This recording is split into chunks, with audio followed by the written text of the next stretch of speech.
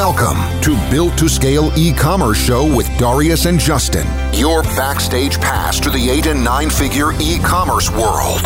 Welcome to Built to Scale e-commerce show by Atkins Agency. And today we'll be interviewing Maximilian Kiselowitz, a co-founder at Bala, a company that produces minimalist weight bands. We have already done millions of dollars in sales without any paid advertising and successfully secured funding from Shark Tank. And in this episode, we'll be diving deep into learning about product development, branding, brand image, and branding strategy with Maximilian himself. So, hey, Maximilian, hope you're doing okay. Could you introduce a little bit more yourself? Hi, pleasure to be here. My name is Max Kiselowitz, and I'm the co-founder of Bala, a sort of design-led fitness accessories company. And how did you get into e-commerce? Because nobody gets into e-commerce on accident. Yeah, no, it's a good question. I'd spent the first 10 plus years of my career working at ad agencies on behalf of global brands, sort of the likes of Netflix, Google, Coors Light, Budweiser, those sorts of brands. And I essentially felt after 10 years like a cog in a much bigger wheel and had an ambition to sort of develop and build my own brand. And that's sort of the early genesis of Bala. And how did you come up with the idea? Because you first understood, hey, I want to do something with my life, right? To do something bigger. But I bet you had like hundreds of ideas, right? How did you come up with the idea, identified this one as like the primary one? Yeah, no, it's interesting and a good question. For years, my friends and I would go to dinners and just spend hours riffing on ideas, drinking wine. And by the end of the night, we were convinced that we'd have 2 to 3 ideas worth pursuing, but wake up the next morning having like mostly forgotten about them. And so hundreds, if not thousands of ideas ultimately sort of were in the mix, but never really took the steps to pursue them until my then girlfriend and I were traveling and we went to a yoga class in Southeast Asia. I think it was Indonesia. And afterward felt like the class wasn't as sort of strenuous as we'd hoped it'd be. We wanted to burn off some stress. And it led to a conversation about sort of the rise of boutique class-based fitness and people's fundamental inability to control that intensity of that workout. Like you may get off work at 6 p.m., you can only attend sort of the entry-level class. And if you're more advanced than that, you're sort of left unsatisfied as we were. So we were kind of kicking that idea around and wrist and ankle weights came up, which were sort of ubiquitous in the 80s and were kind of synonymous with that shoulder pads, neon, 80s aerobics aesthetic. And we said, what really happened to those? Because there was a functional component there and they were literally everywhere. What if we were to bring them back for sort of a more contemporary design savvy audience? So that was sort of the early idea for Bala Bangles. And now some 2.5, 3 years later, we're focusing on like bringing that sort of design sensibility to a range of fitness accessories. But it was really the reinvention and reintroduction of wrist and ankle weights that kind of put us on the map. Okay. And how long did you take to go from like this initial spark to actually like finalize the idea and actually taking action? Yeah, I think we were in a unique position because we were traveling. We had a lot of time on our hands. So the process for all of Bala's development has been really iterative. We've not focused on taking big, huge steps as much as we've just wanted to take steps at all. The smallest of steps still count, especially over time. So we started talking about this idea and then quickly started sketching it out and sketched out 10 different versions of what this thing could look like. And then had those sketches rendered in 3D and then ultimately prototyped and iterated on that prototype quite a bit. So I would say from initial concept through prototype was probably 4 to 6 months. And then through sort of like production ready product was maybe a year after that. We weren't product development people. Yeah. So there were a lot of sort of mysteries associated with that process. Now we develop products in probably 6 months from concept through launch. Gotcha. And did you calculate like initial demand somehow before, investing this time into creating the product? Or did you get, hey, let's do it while I'm having a drive?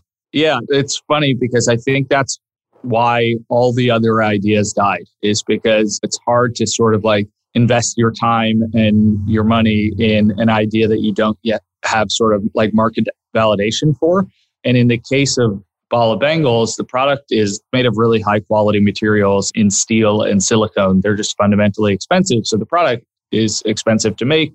The factory MOQs were high relative to the cost of the product. So the initial production run was going to be $40,000+ that we didn't have.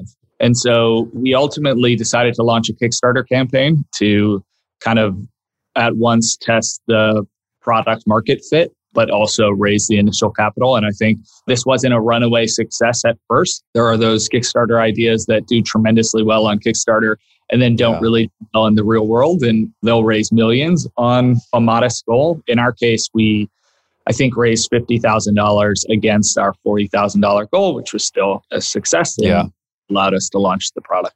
I see. So like basically Kickstarter was like a huge moving part. Would you attribute some sort of marketing strategies that you did for the success in Kickstarter? Or did you just go in there and, made it happen? Yeah, I think we were naive to sort of the realities of Kickstarter. At its conception, Kickstarter was a platform for folks with back of the napkin ideas to go on and raise initial capital. And it wasn't that the napkin itself had to be rendered. And then it changed. And I think with smaller design studios gravitating to the platform, like the level of the campaign kind of threshold was raised considerably higher. And there were marketing campaigns associated with driving folks to your Kickstarter page the same way you sort of run the customer acquisition costs on your site. You're thinking through how that might ultimately grow your donation count. So ours was the naive approach. We basically put it on there and hoped it would do well. We told all our friends about it. We reached out to some sort of smaller level press and we just chipped away at it. It wasn't as if we'd ever made the front page of Kickstarter, which is a strategy to get a lot of visibility out of the gate. So we sort of squeaked by in raising the money, but it was all that we needed to get going. Gotcha. And how was like production afterwards? Because when I'm talking with different people here in interviews, I'm always hearing the tough part is actually getting the product delivered and made in good way, high quality, just as you promised after the Kickstarter ends.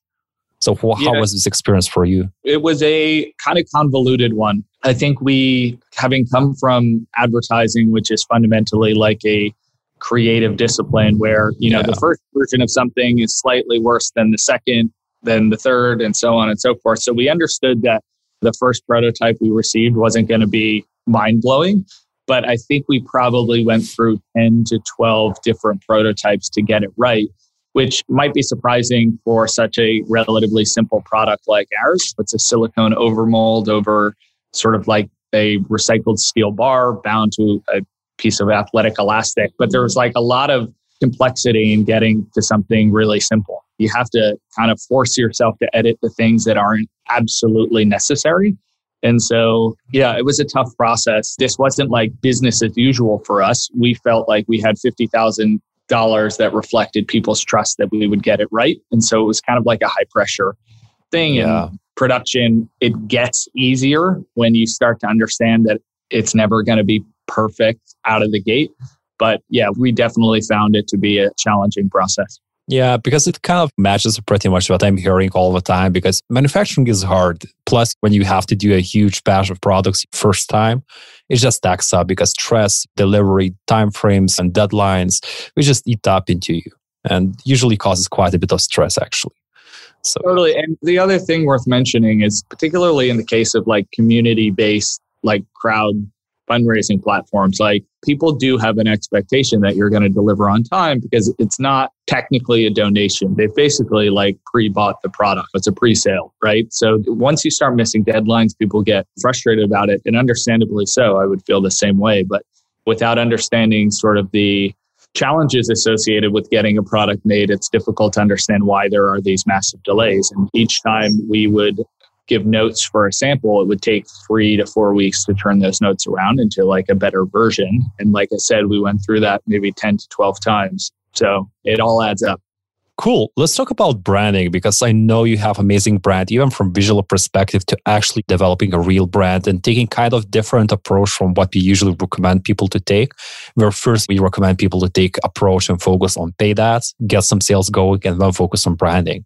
But you completely nailed it other way around. So maybe, let's talk, how did you overall describe your brand? Have you kind of done it in one sentence or two? Yeah, so probably not. I think what we like to say is that we are a fashion brand in a fitness brand's body, so that we deliberately sort of blur the lines between fashion and fitness. That this idea that you are well dressed and go about your day, and then you change your sort of entire aesthetic to then go to the gym. It's just a little bit of this like false delineation. It gets a little philosophical, but like it's sort of like needlessly separated. And so we thought if your fashion sense is one way, that you might respond to fitness products that sort of occupied that space as well.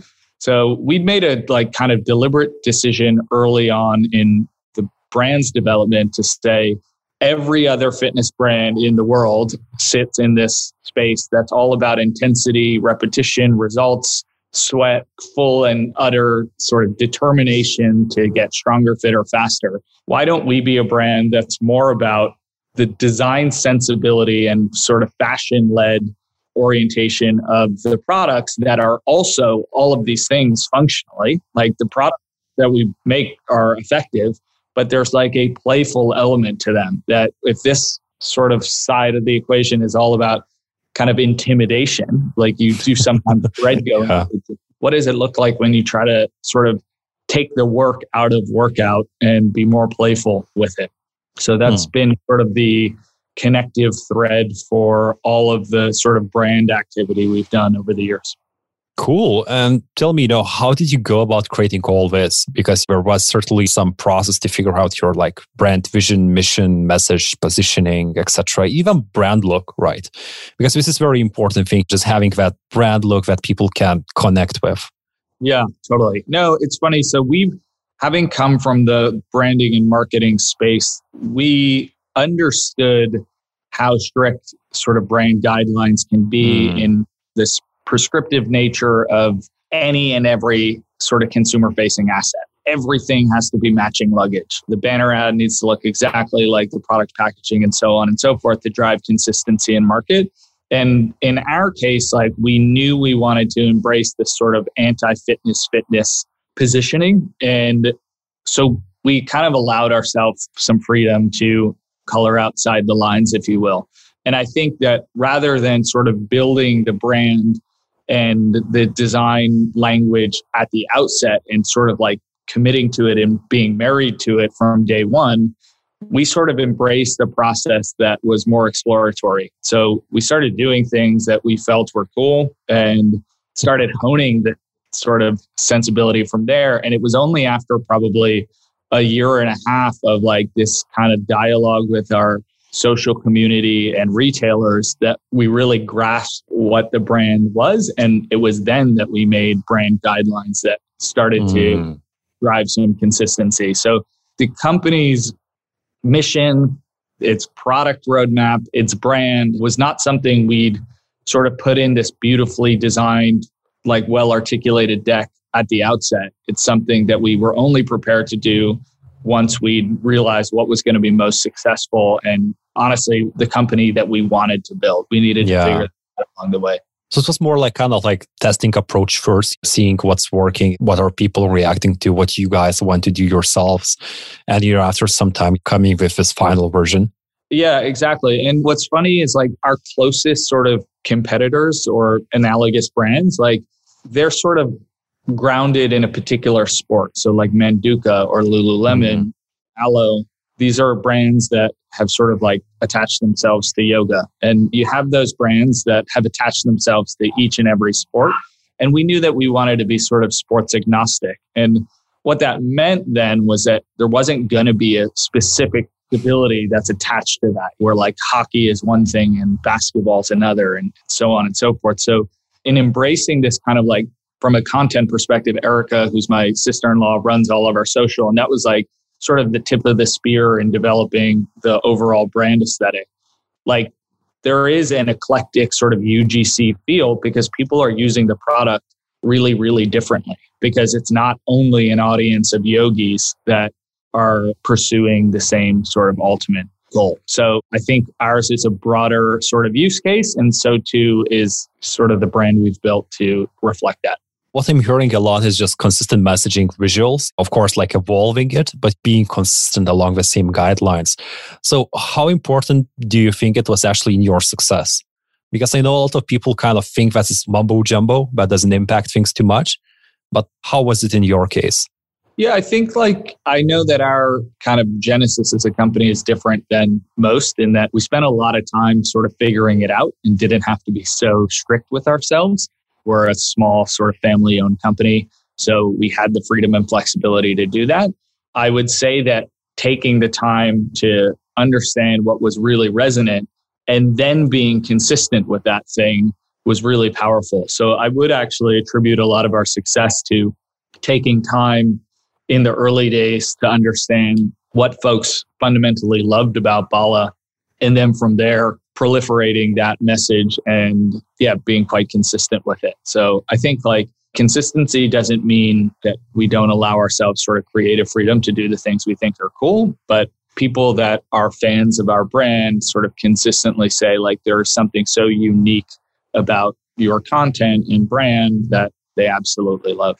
Yeah. And when you're talking about it, it kind of resonates similar to what we did with the Power Agency. We kind of dropped the ball in there, seeing what people are actually liking. And we came up at, hey, people are actually liking and loving that we're not doing just, let's say, Facebook ads. We're taking care and looking at e-commerce growth as a whole.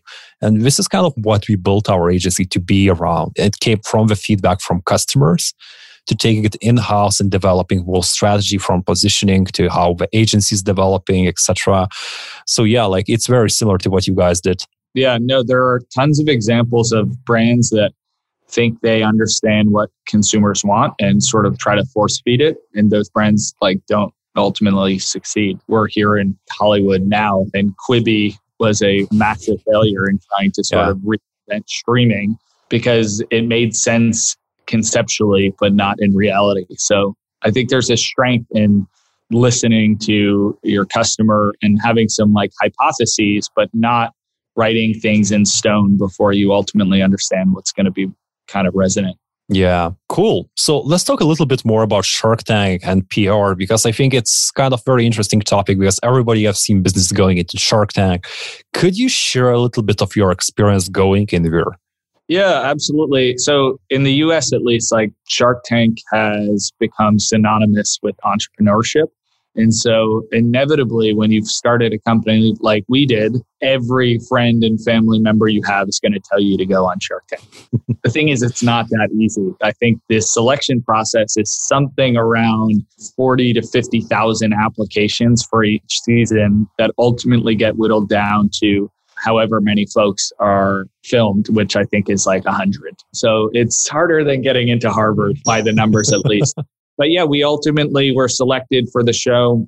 We went into our filming, and the process is like what you see on the show. You don't have any sort of informal interactions with the sharks. You're sort of waiting backstage until they tell you to go do your pitch. And then it is a rather terrifying negotiation with 5 immensely powerful and wealthy people. In our case, the sharks were really positive and responsive to the pitch. And though it got more technical than we'd imagined, you see sort of the edits for the show and they're asking about margins and base strategy and stuff like that. But when you're actually in the tank, the negotiation is quite a bit longer than what's ultimately shown. They're getting really technical, whether it's customer acquisition costs, whether it's financing vehicles. It's quite a bit more sophisticated than we'd anticipated, but ultimately it was successful for us. We made a deal with Mark Cuban and Maria Sharapova. We did the due diligence for that deal, and they're our partners today. Awesome. So how do you feel, about your experience after the Shark Tank? Was it positive, negative? What did you like the most out of it? Yeah, I think if you have the opportunity to go on Shark Tank, you absolutely should. I think for us, we ultimately walked away with an investment and partnership that are kind of invaluable. But then when you layer on sort of the media value of the show and the long tail of kind of press and interest, we almost have this Shark Tank badge on Bala at this point. There's just a bit of a Shark Tank effect, I think. Yeah. And so, we absolutely enjoyed it. I got to tell you, it was a ton of work to get on the show. And it was immensely stressful to pitch these sharks, as I mentioned, but it was also kind of an incredible once-in-a-lifetime experience. Yeah, so huge bump up essentially. And you mentioned, Mark Cuban and Sharapova, right? We are both super amazing people. So how we have helped your business? What's incredible is that they're way more involved than you'd think they'd be, especially with Mark, who's invested on Shark Tank for, I think it's 11, 12 years now. There are a number of companies in his portfolio. Yeah. And Maria, as a celebrity and one of the kind of winningest athletes of all time, has a pretty crazy schedule as well, I'd imagine. But no, they're both incredibly responsive to strategic questions we might have, whether it's e-com or retail related. We've met with the both of them on a fairly regular basis to just kind of hash out the particulars of the business. So I think maybe going into Shark Tank, we thought, hey, we'd get a capital investment, but it's really been the strategic contribution that's been sort of most meaningful for us. That could be a good tip for our people, that if you can get strategic investment, it's awesome, right? Or at least you'll get a mentor. Because for me personally, sometimes mentors are a huge help. Because I'm not sure about you, but sometimes I tend to have like a lot of ideas and it's hard to identify the top picks for yourself. And sometimes even when I'm coaching other people, right? All what I'm doing is basically saying what not to do. Instead of, saying them what to do. It's more about from side, you're able to see things much more clearly than just being involved. Totally. I completely agree. And that dialogue with someone that is not necessarily, that has a vested interest in the company. So they're not going to give you irresponsible advice because it doesn't affect them, but that is not necessarily in the trenches with you every day. It's just like an incredibly helpful perspective. So I think that beyond the check itself, like just having strategic advisors, if you will, is really helpful. And in general, I quite noticed you have quite a bit of like PR publications, etc. Is this related to Shark Tank, or did you have like some sort of separate strategy to get in there? Yeah, I think for us, and I know that this is not sort of universally the case, I think we stumbled on like a really powerful insight, this notion of like design-led fitness accessories that don't otherwise exist. I often say that we live in this world now where people are dressing up to go to the gym. The gyms themselves are incredibly well designed, and yet the products that you actually interact with at the gym aren't. And you can go to the most expensive gym in your city or the least expensive gym in your city, and you're sort of working out with the same equipment. So for us, PR, I think, has been reflective of just this kind of powerful product insight that's also reflected in our brand. And it's just been a bit of a domino effect. I think we'd had some press, quite a bit of press last year before our airing on Shark Tank. And it's now just kind of this domino effect where, yeah, we're written about quite often. We were in a ton of gift guides this year. I think Vogue named us one of the 17 products that defined 2020, which is incredible and something we never could have anticipated. So I think, yeah, press is certainly has become a part of our strategy. But I think our success with press and PR is like kind of grounded in just the product and brand insight. I see. So look, usually I like to close the podcast with one kind of personal question. Because entrepreneurship is relatively hard, there are like quite a bit of ups and downs. So I always love to hear, how people are managing through them. So could you tell me how you are dealing with stress and business ups, downs, swings, or however you call it? Yeah, it's funny. So I suppose there are a couple things. We have to remind ourselves that the most urgent thing isn't necessarily the most important, which has been kind of a difficult thing that we don't get right every day. But I think we can all kind of appreciate that phenomenon where you wake up to 50 emails. And so you start to sort of prioritize those emails as opposed to what you'd otherwise had planned for the day. And then I think the other thing is just kind of accepting this reality that things are going to go wrong. And actually business is sort of a cycle of problem solving. I think people sort of understand that solving is part of the equation, but they don't always recognize that there's going to be a lot of problems. And so lately we've just said, that's fine. Shit's going to go wrong and we're going to fix it. So yeah, kind of like answers. It's pretty good because I also had to go through this transition, at one point. And once you let it go, it's so much smoother. Once you stop worrying about all the smallest details and you understand it, as long as you can get it like 95% perfect, it's okay. Yeah. Yeah, totally. No, there's that. What's the quote? Perfect is the enemy of good. Like if you're trying to get it exactly right, you're probably wasting time and energy where you could be sort of building the brand and business. So I totally get that. Yeah. And tell me where people could find more about you if they would love to connect with you personally or go to your Bala Bangles store to buy something. Yeah, so shopbala.com is our e-com site, and there's quite a bit about sort of the brand and the range of products there. I'm on LinkedIn, and folks can feel free to hit me up there. I'm Max Kislevitz. Cool. So Maximilian, super thankful for your time here. Yeah, thank you so much. It was a pleasure to be here. Enjoying this podcast? Consider subscribing and sharing it with your friends. This helps us to grow and create more amazing content like this for you.